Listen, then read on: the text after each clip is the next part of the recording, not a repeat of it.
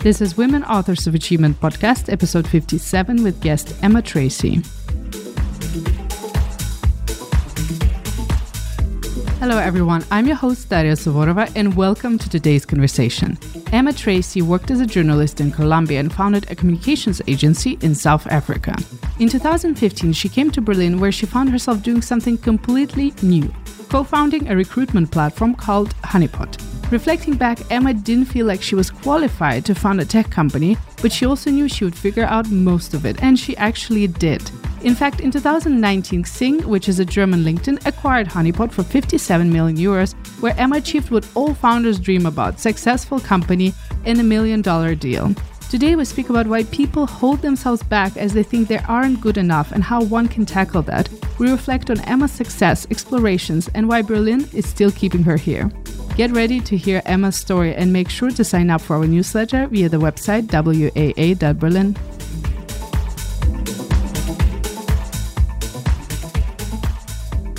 Hello, Emma. What a great pleasure to welcome you today in the studio. I came across this quote on Irish Times the other day. Berlin must be doing something right if it managed to keep Emma Tracy there for 5 years. This was in 2019. This made me think that I must be doing something right, that I managed to get you here to the studio. So thank you so much for finding time and coming over. Thank you for having me. I was reading that your family owned a laundrette. This was in Ireland, and this was also the place where you learned that what hard work is. Could you tell me more about that time and also your upbringing and how that shaped you? Yeah, sure. So I'm from Dublin originally, and that's where my family's business is. So my mum's family is like a family of small business owners, so a laundrette and sweet shop and things like this.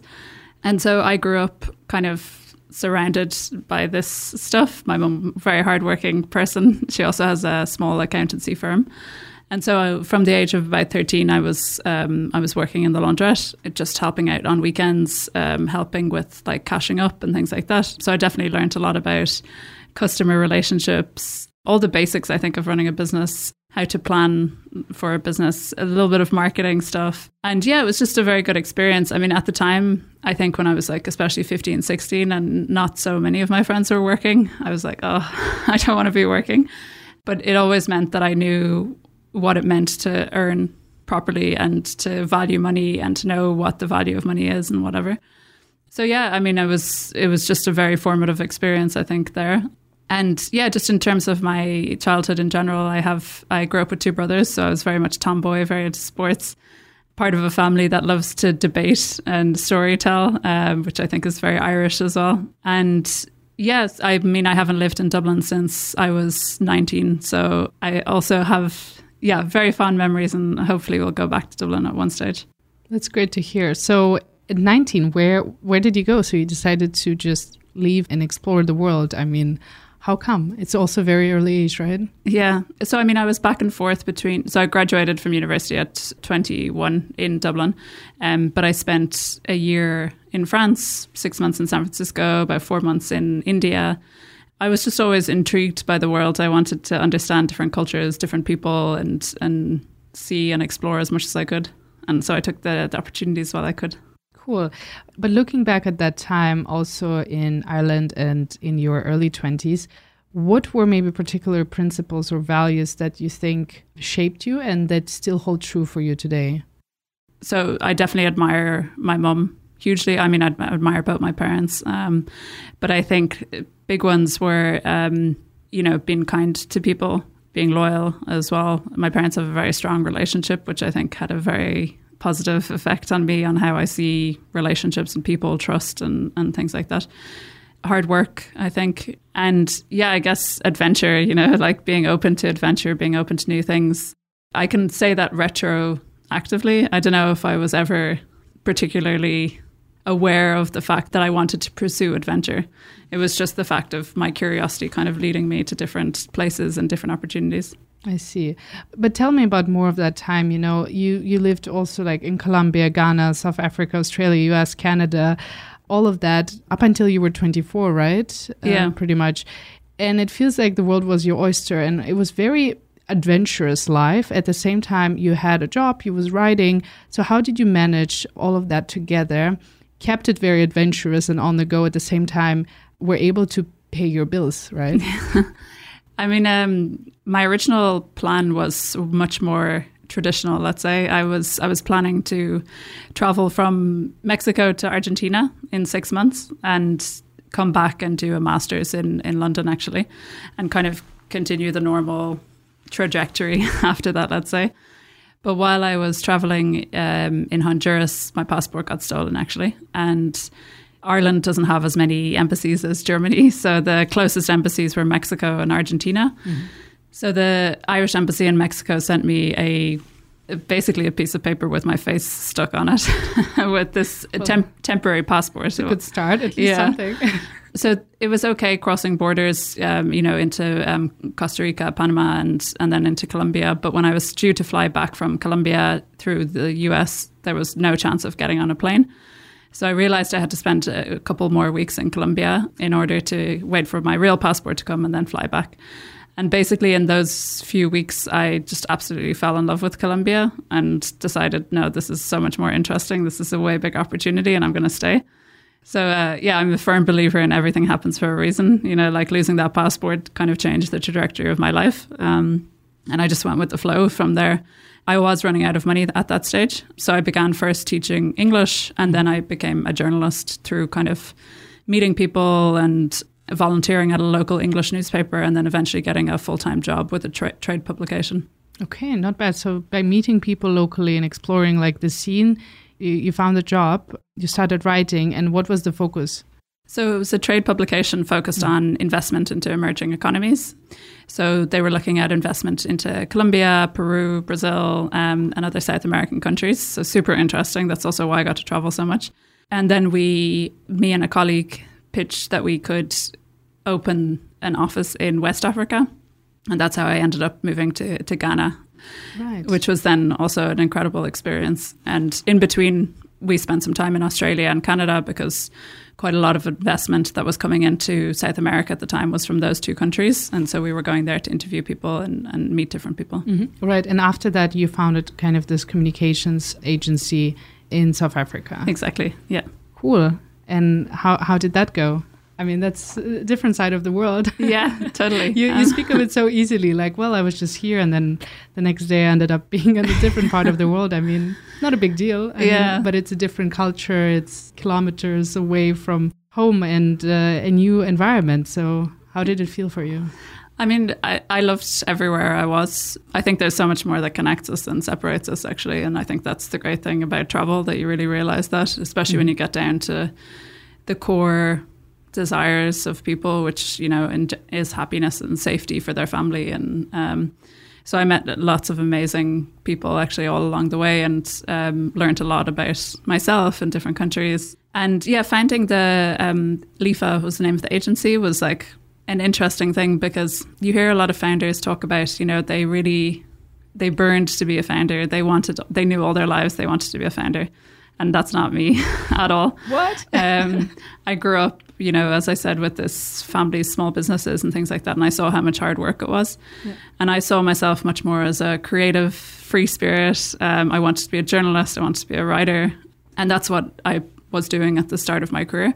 Right. But while we were in Ghana, we started to get like a lot of requests from people to help them with initial websites or branding, communications and things like this.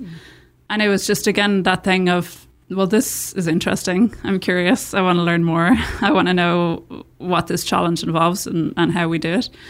And so we started to accept clients and then we realized we could roll it out into a company. And then the early days are also so interesting, you know, like figuring out structurally, where do we want to locate this company? How do we start to get new clients? How do we pitch? How do we price? And just building the foundations of the company. And that's how it all started. Okay, so look at you. Ended up being a kind of a serial founder in a way, right? Yeah. Against all the odds. How long did that last? And I mean, what was the transition from there to you coming to Berlin? Because that also seems like a far-reaching hop, you know, onto like now back into your European map. Yeah. So me and my co-founder kind of in South Africa, I mean, built it up. And I think for me, I could see that this was something that she wanted to develop much more than I did. I loved the hustle of like the early days, but I wanted something more past the initial year or year and a half, because what we were doing was, we would find new clients and then we would build the company by hiring a new account manager. And then it was kind of this slowish growth, exciting, but slowish.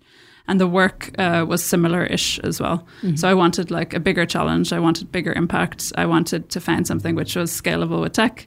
Mm-hmm. And at the same time, I actually met someone in South Africa, and he lived in Berlin. And I knew Berlin really well because I'd come here a lot during university for the techno scene and also for the Berlinale film festival. Fair enough. At first, I thought you said tech scene. I was like, no, techno scene. I was like, of course. No, definitely the techno. Yeah. During university time, well, more sounds right if it's techno scene. Yeah.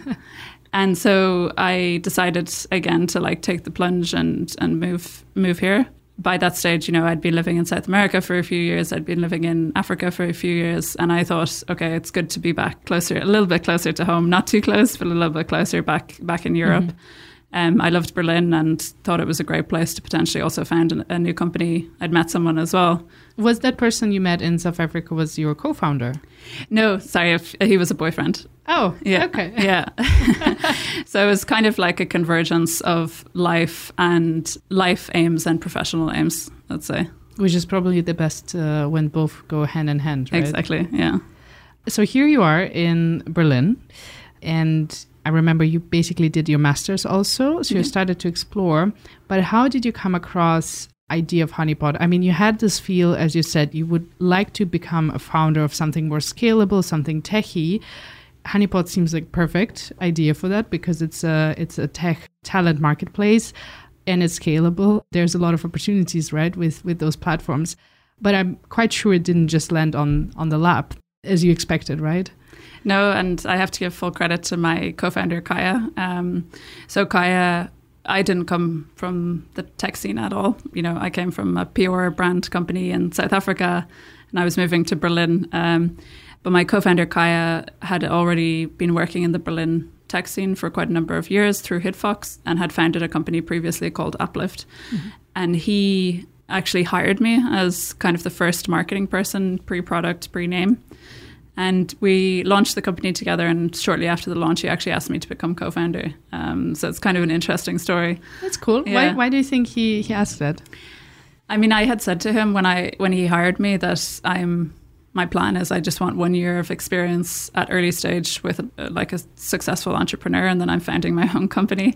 So I was very straightforward from the start. And then I think he said, well, you don't need to found your own thing. You can join me and let's just do this together and let's build this together. So I really owe him a huge debt of gratitude for the opportunity that he gave me. It seems like you really had good synergy and you connected also very good on a personal level. Yeah, totally. Yeah. I think he's probably the person I have the best working relationship with. So it's super easy to always work with him.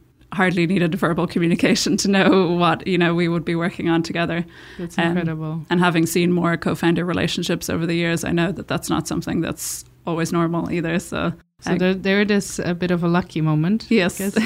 But I was also reading, because you just mentioned that you went into it without having the background basically in the tech scene, not being a founder of a tech company yourself. So this was completely new.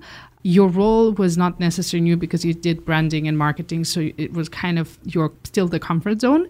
But I was reading a post on LinkedIn where you said, and you shared your thoughts on the fact that you felt you were not qualified to found Honeypot and be the co-founder. But you went for it nonetheless, and you kind of showed by your own example that, yes, this is possible and it can be a success. So how did you push those boundaries, and what made you pursue this endeavor regardless of feeling not qualified, right? I think when I was talking in that post, I was talking about the fact that looking from the outside in, seemed like I wasn't qualified. I think like in the end, like what makes you actually qualified for anything, almost everything you do in work is new, or at least it should be new. Otherwise you're not growing and you're not learning. So technically nobody's really qualified per se to do anything. And that's always been my mentality since I worked at that magazine at the very start of my career, because I was 21 and I was interviewing people in their 60s, and they showed me so much about how you can never really be qualified for a role, you know? I mean, maybe it sounds stupid, but like things change so fast, especially in digital. Like, you know, nobody's really fully qualified. And that's kind of the way I always thought. So I just thought, like, you learn as you go, you improve as you go. You're going to be shit at some things. That's just life. So the times where you had those interviews with people way older in their 60s, when they shared the stories, that what inspired you, and that was the moment you realized basically they had to start a lot of things from scratch. They had to do a lot of so basically you were shaped in a way by hearing those stories. Yeah, it would either inspire me, which was the majority of the cases, or I would see that like there would be a fragile ego behind what this person, who this person potentially was. If you dug a little deeper or challenged them, they weren't as intimidating as they seemed, let's say. So at both sides, you know, that not to be as intimidated potentially by people who seem super experienced, and also by people who actually are really experienced and often very humble to learn the fact that they learned also on the go. They learned as they grew. 100%. So maybe what would be, because you had your own approach to that and you had this courage, this confidence, as you said, this was from the outside, this would have been considered as something not qualified or something not working, but you deep inside realized, I'm just going to push through, I'm going to give it a try and I'm going to make it work. But that's not how maybe everyone works, and they feel a bit pressured from the outside and the opinions from the outside. So what would be your maybe practical advice to others that feel unqualified or not good enough for a job, for a role, for starting something? Yeah, I mean, I think just it's always this, I think advice is really hard to take on board, but trying to practice like high self-awareness. Listen really when people tell you you're good at something, because you probably are good at it, and focus on those and build on your strengths, and don't like sweat it if you're not good at certain things either, right? It's not the end of the world. Like, you don't have to do everything. You don't have to be amazing at everything, and there's ways to compensate when you aren't great at things. So I think being aware of one's strengths and weaknesses, like there's so many things I'm so bad at, like really, and people who work closely with me know that as well. And I'm not trying to be perfect at everything. I know that there's many people who are much better than me at many, many things. Unfortunately, I think the thing that I've perceived that holds people back the most is themselves. Mm-hmm. But then your approach is then, do you still work on those weaknesses, or you say like, okay, I admit this is a weakness, let's just leave it at that and let's focus on the strengths, because this is where I know I'm going to, push the needle? Yeah, I do try to work on weaknesses if I know that there's like a gain, especially for people around me. So, for example, like one of my weaknesses is that I tend to take on way too many things at the same time, and people around me then have to pick up for me if I can't complete the thing up to the standard that I should.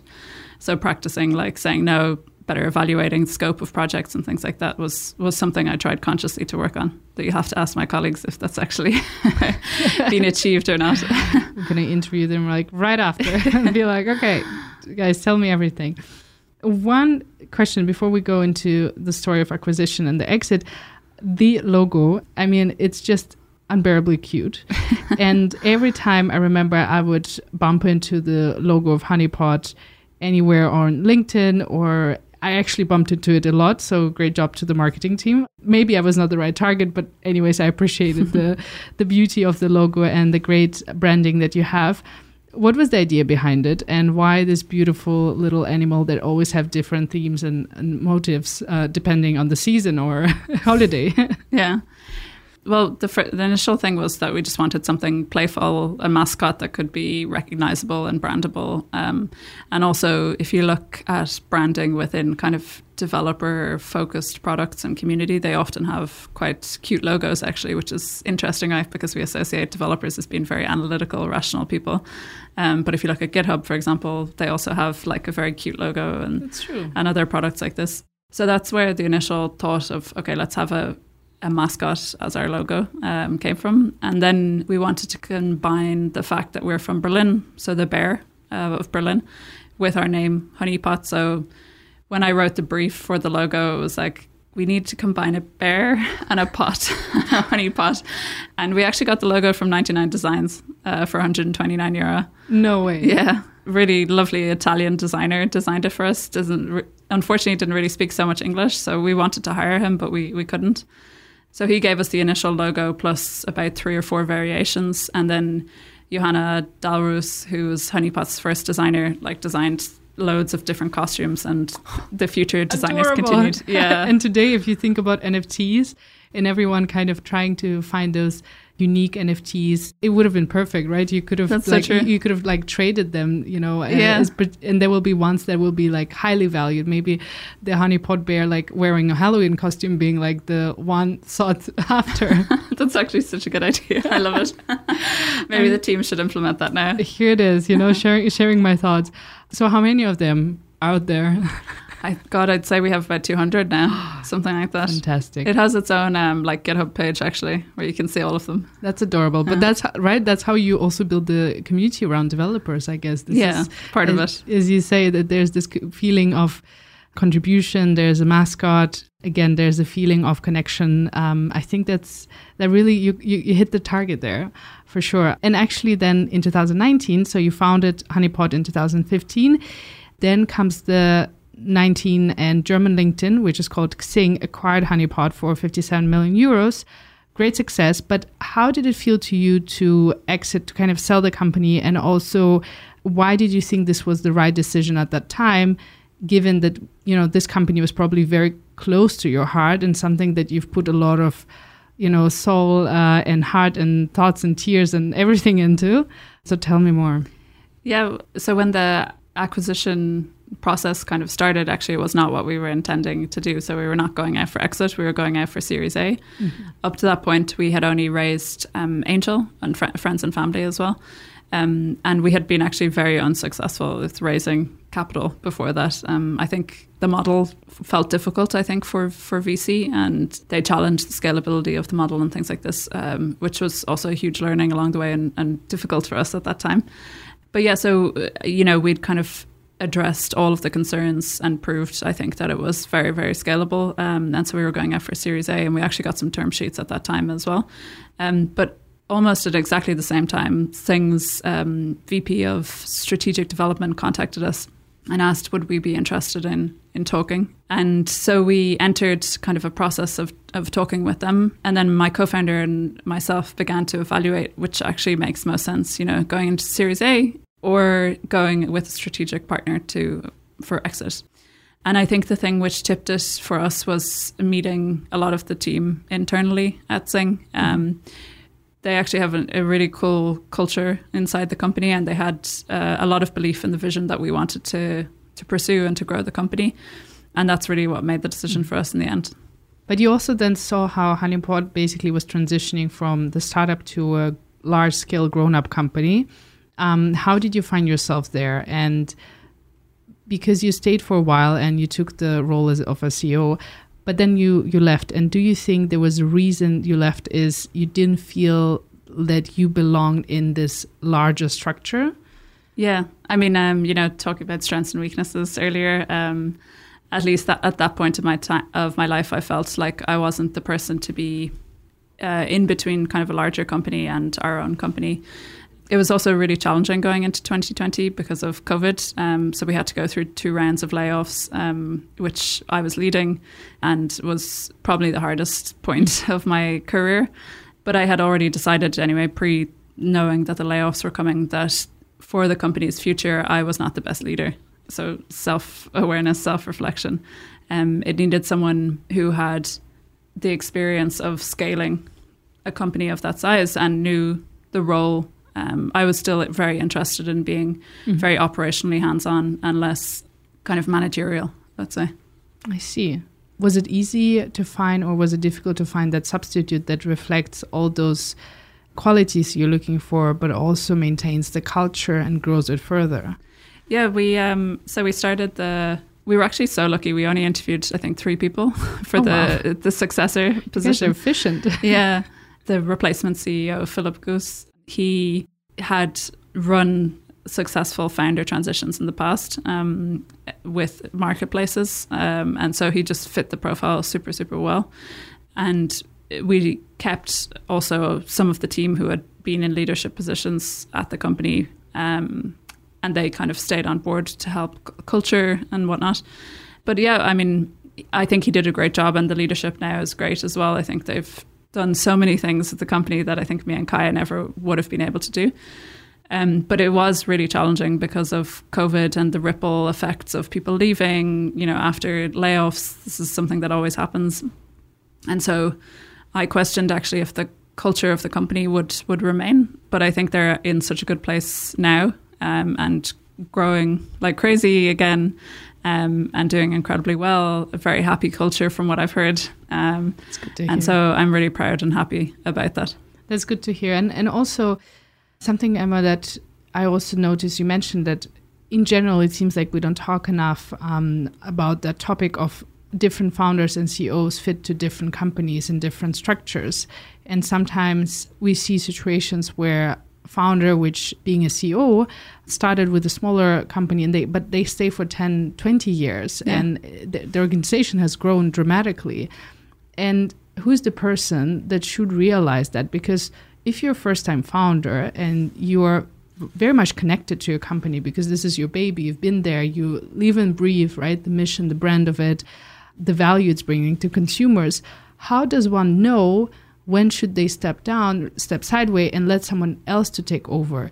Who should be the guide here in making that decision? Because for founder themselves, it can be very difficult to realize that. Yeah. I mean, in our case, I think both Kaya and I realized it for ourselves. And Sing, actually, they tried to convince us to stay on, but we made the point that actually the company will be better without us. So I think like the best case scenario is the founder themselves realizing. I think it becomes really difficult when they don't. Although some founders are incredible, I think they really can go from 0 to 10,000, 20,000. But it's a very special personality. Special personality in how would you describe that personality?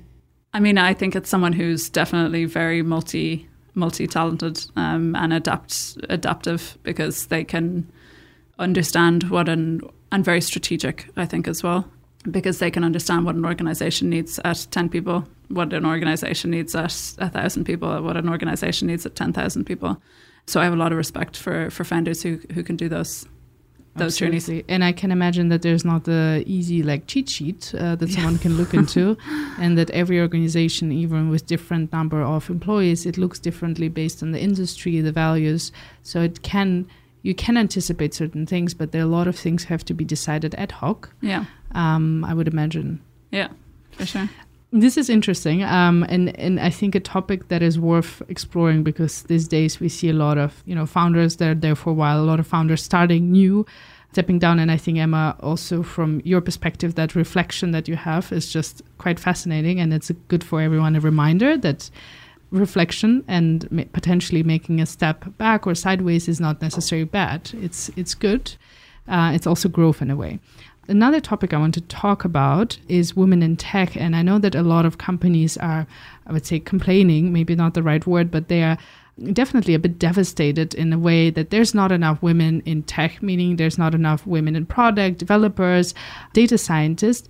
And you and your team got to do a lot of analysis and research because you were running the marketplace for tech people. So you got the feedback, you got people writing what they like, what they dislike. I can imagine there was a lot of interaction that you got to see between the companies and the developers, tech people. So there's a lot of interesting, resourceful information. And my question is, so why are there not enough women in tech? And do you particularly see it as a problem space, or we actually have enough women in tech and there's just another problem that we're seeing? Where are we at? Yeah. So, I mean, talking about engineering specifically, women not only enter work, so qualified computer scientists, engineers, not only do they enter the workplace in lower numbers, but they also drop out in higher numbers. So there's two places kind of where I think that can be helped and fixed. And I'm talking now just about what companies can do. I'm not talking about the systemic, because that's a whole other thing, right, in education and society. But companies, I think, first of all, can make big efforts to hire a certain amount of women. If they can't find those women, they should look within their own organizations for women who might want to transition from product, for example, from customer success. I think that's a great place to transition into engineering, because you have such exposure to the users and whatnot. We actually did that in Honeypot. We supported one female employee who wanted to move from talent success, so people who look after the developers, into engineering, and so we paid for her to transition into it. So like setting goals for yourself, and if you can't find the women through traditional channels, look at untraditional channels. Open yourself up to the world. Europe is way behind in terms of women studying engineering, computer science, and other parts of the world. The Middle East, for example, is a great place to hire women from because they enter computer science at much higher rates than they do in Europe. And then I think the second part is like asking yourself, do we have higher attrition rates for women who actually we do hire? Like, are they staying? Are they leaving quicker? Are they dropping out at higher rates? And if so, look at your organization and figure out how you can fix that, because it can be intimidating to be the only woman on the team. You were talking about it earlier as well, right? Right, exactly. And what can you do to fix that, I think. So looking at both parts in a strategic way.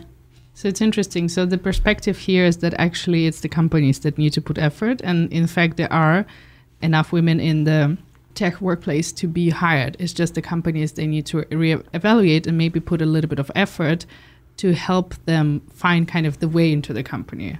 Yeah, I mean, I think there is still a shortage, like I said, of women feeling that they want to or can enter more technical subject areas. Right, but that's also, as we said, maybe more educational, societal also aspect of the topic. Yeah, so I don't believe that companies can use as an excuse to have such low rates of women within the workplace. Fair enough. What did you guys at Honeypot do to improve the situation?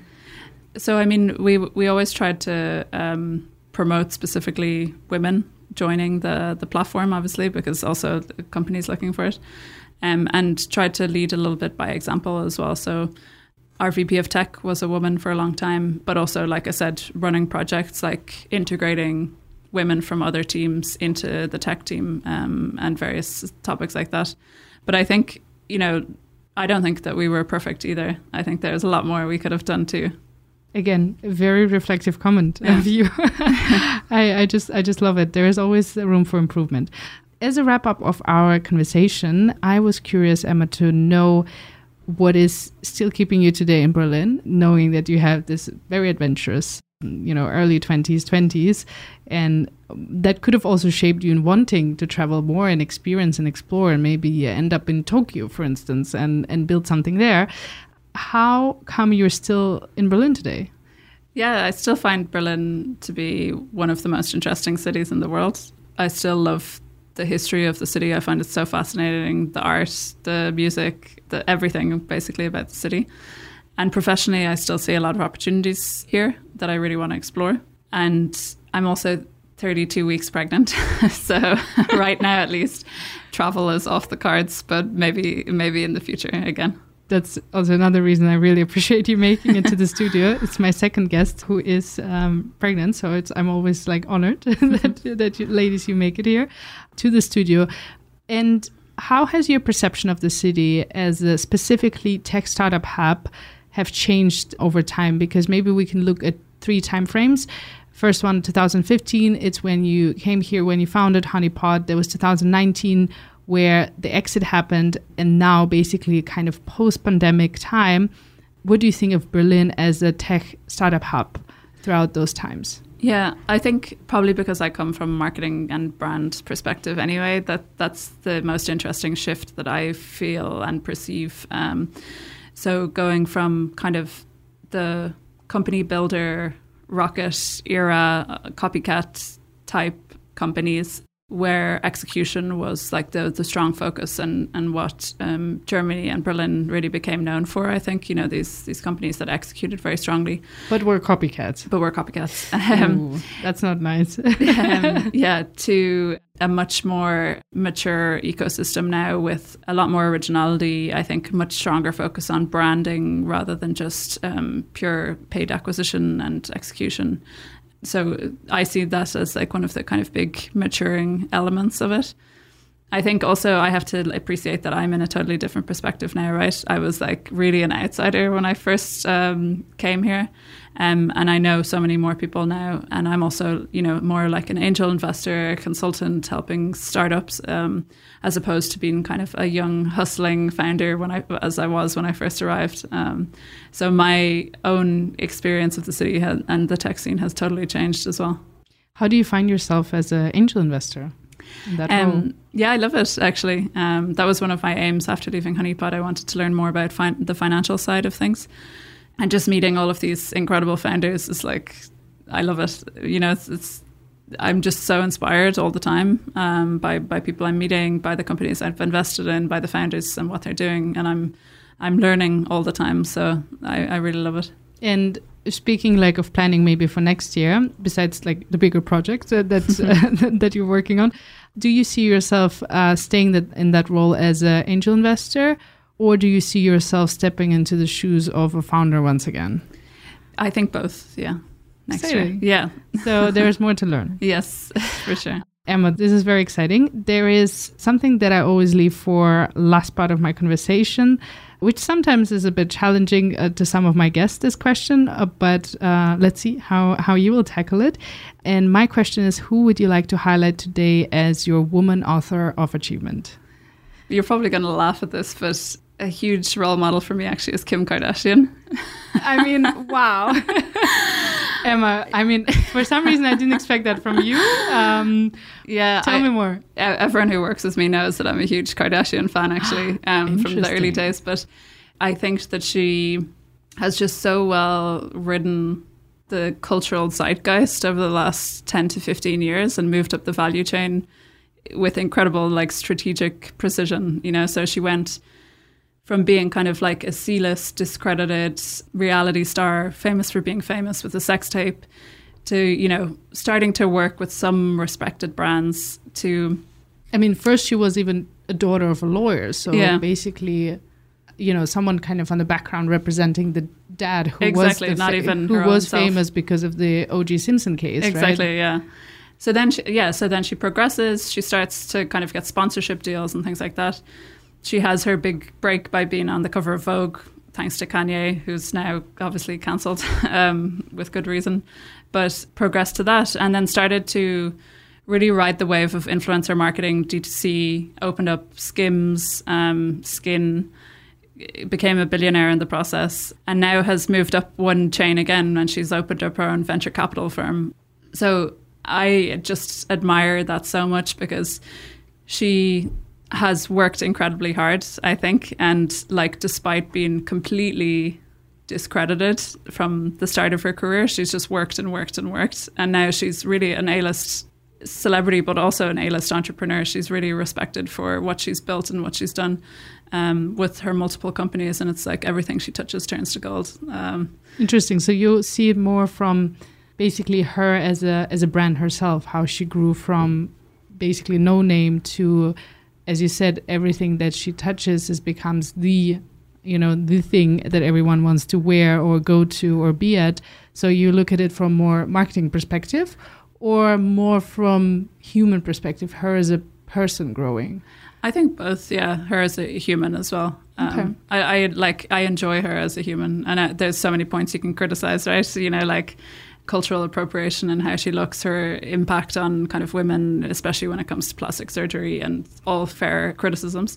No one's perfect. That's my philosophy, and I just find her very, very down to earth, actually, in the end, and very inspiring in the way she's moved herself up the value chain, despite people saying she's dumb and she's stupid and she's just, a hot girl. Feels like we can just, turn off the mics and have another, 2-hour conversation on this topic. It is very interesting. And I would like to thank you once again for coming over to the studio. Just right ahead of very exciting, times for you with being pregnant and being part of the podcast and, soon, welcoming someone into the world and sharing your story. I think it's very interesting how we spoke about the feeling of, not being qualified for something and stepping over that, how you as a founder have grown and reflected. I just fascinated by how much you reflected throughout your life, wherever you were, by your incredible, traveling experience and how you built yourself through that, and sharing this today. I mean, I'm just humbled and honored to know that there's someone like you here in Berlin, still here and still fascinating with the scene. That's a good sign that you're not running away from us to Portugal. Not yet. Not yet. And wishing you a wonderful day. Yeah, thank you so much for having me. It's really fun. Thank you for joining us today. You can subscribe to the show on Apple Podcasts, Spotify, or wherever you listen to your podcasts. And please don't forget to leave us a review. We're always excited to read them. If you want to interact with us, the guests, or the podcast listeners, then head over to our Instagram page at WAA.Berlin. And while you're there, make sure to check our webshop. Thank you again for listening, and we're looking forward to being back soon.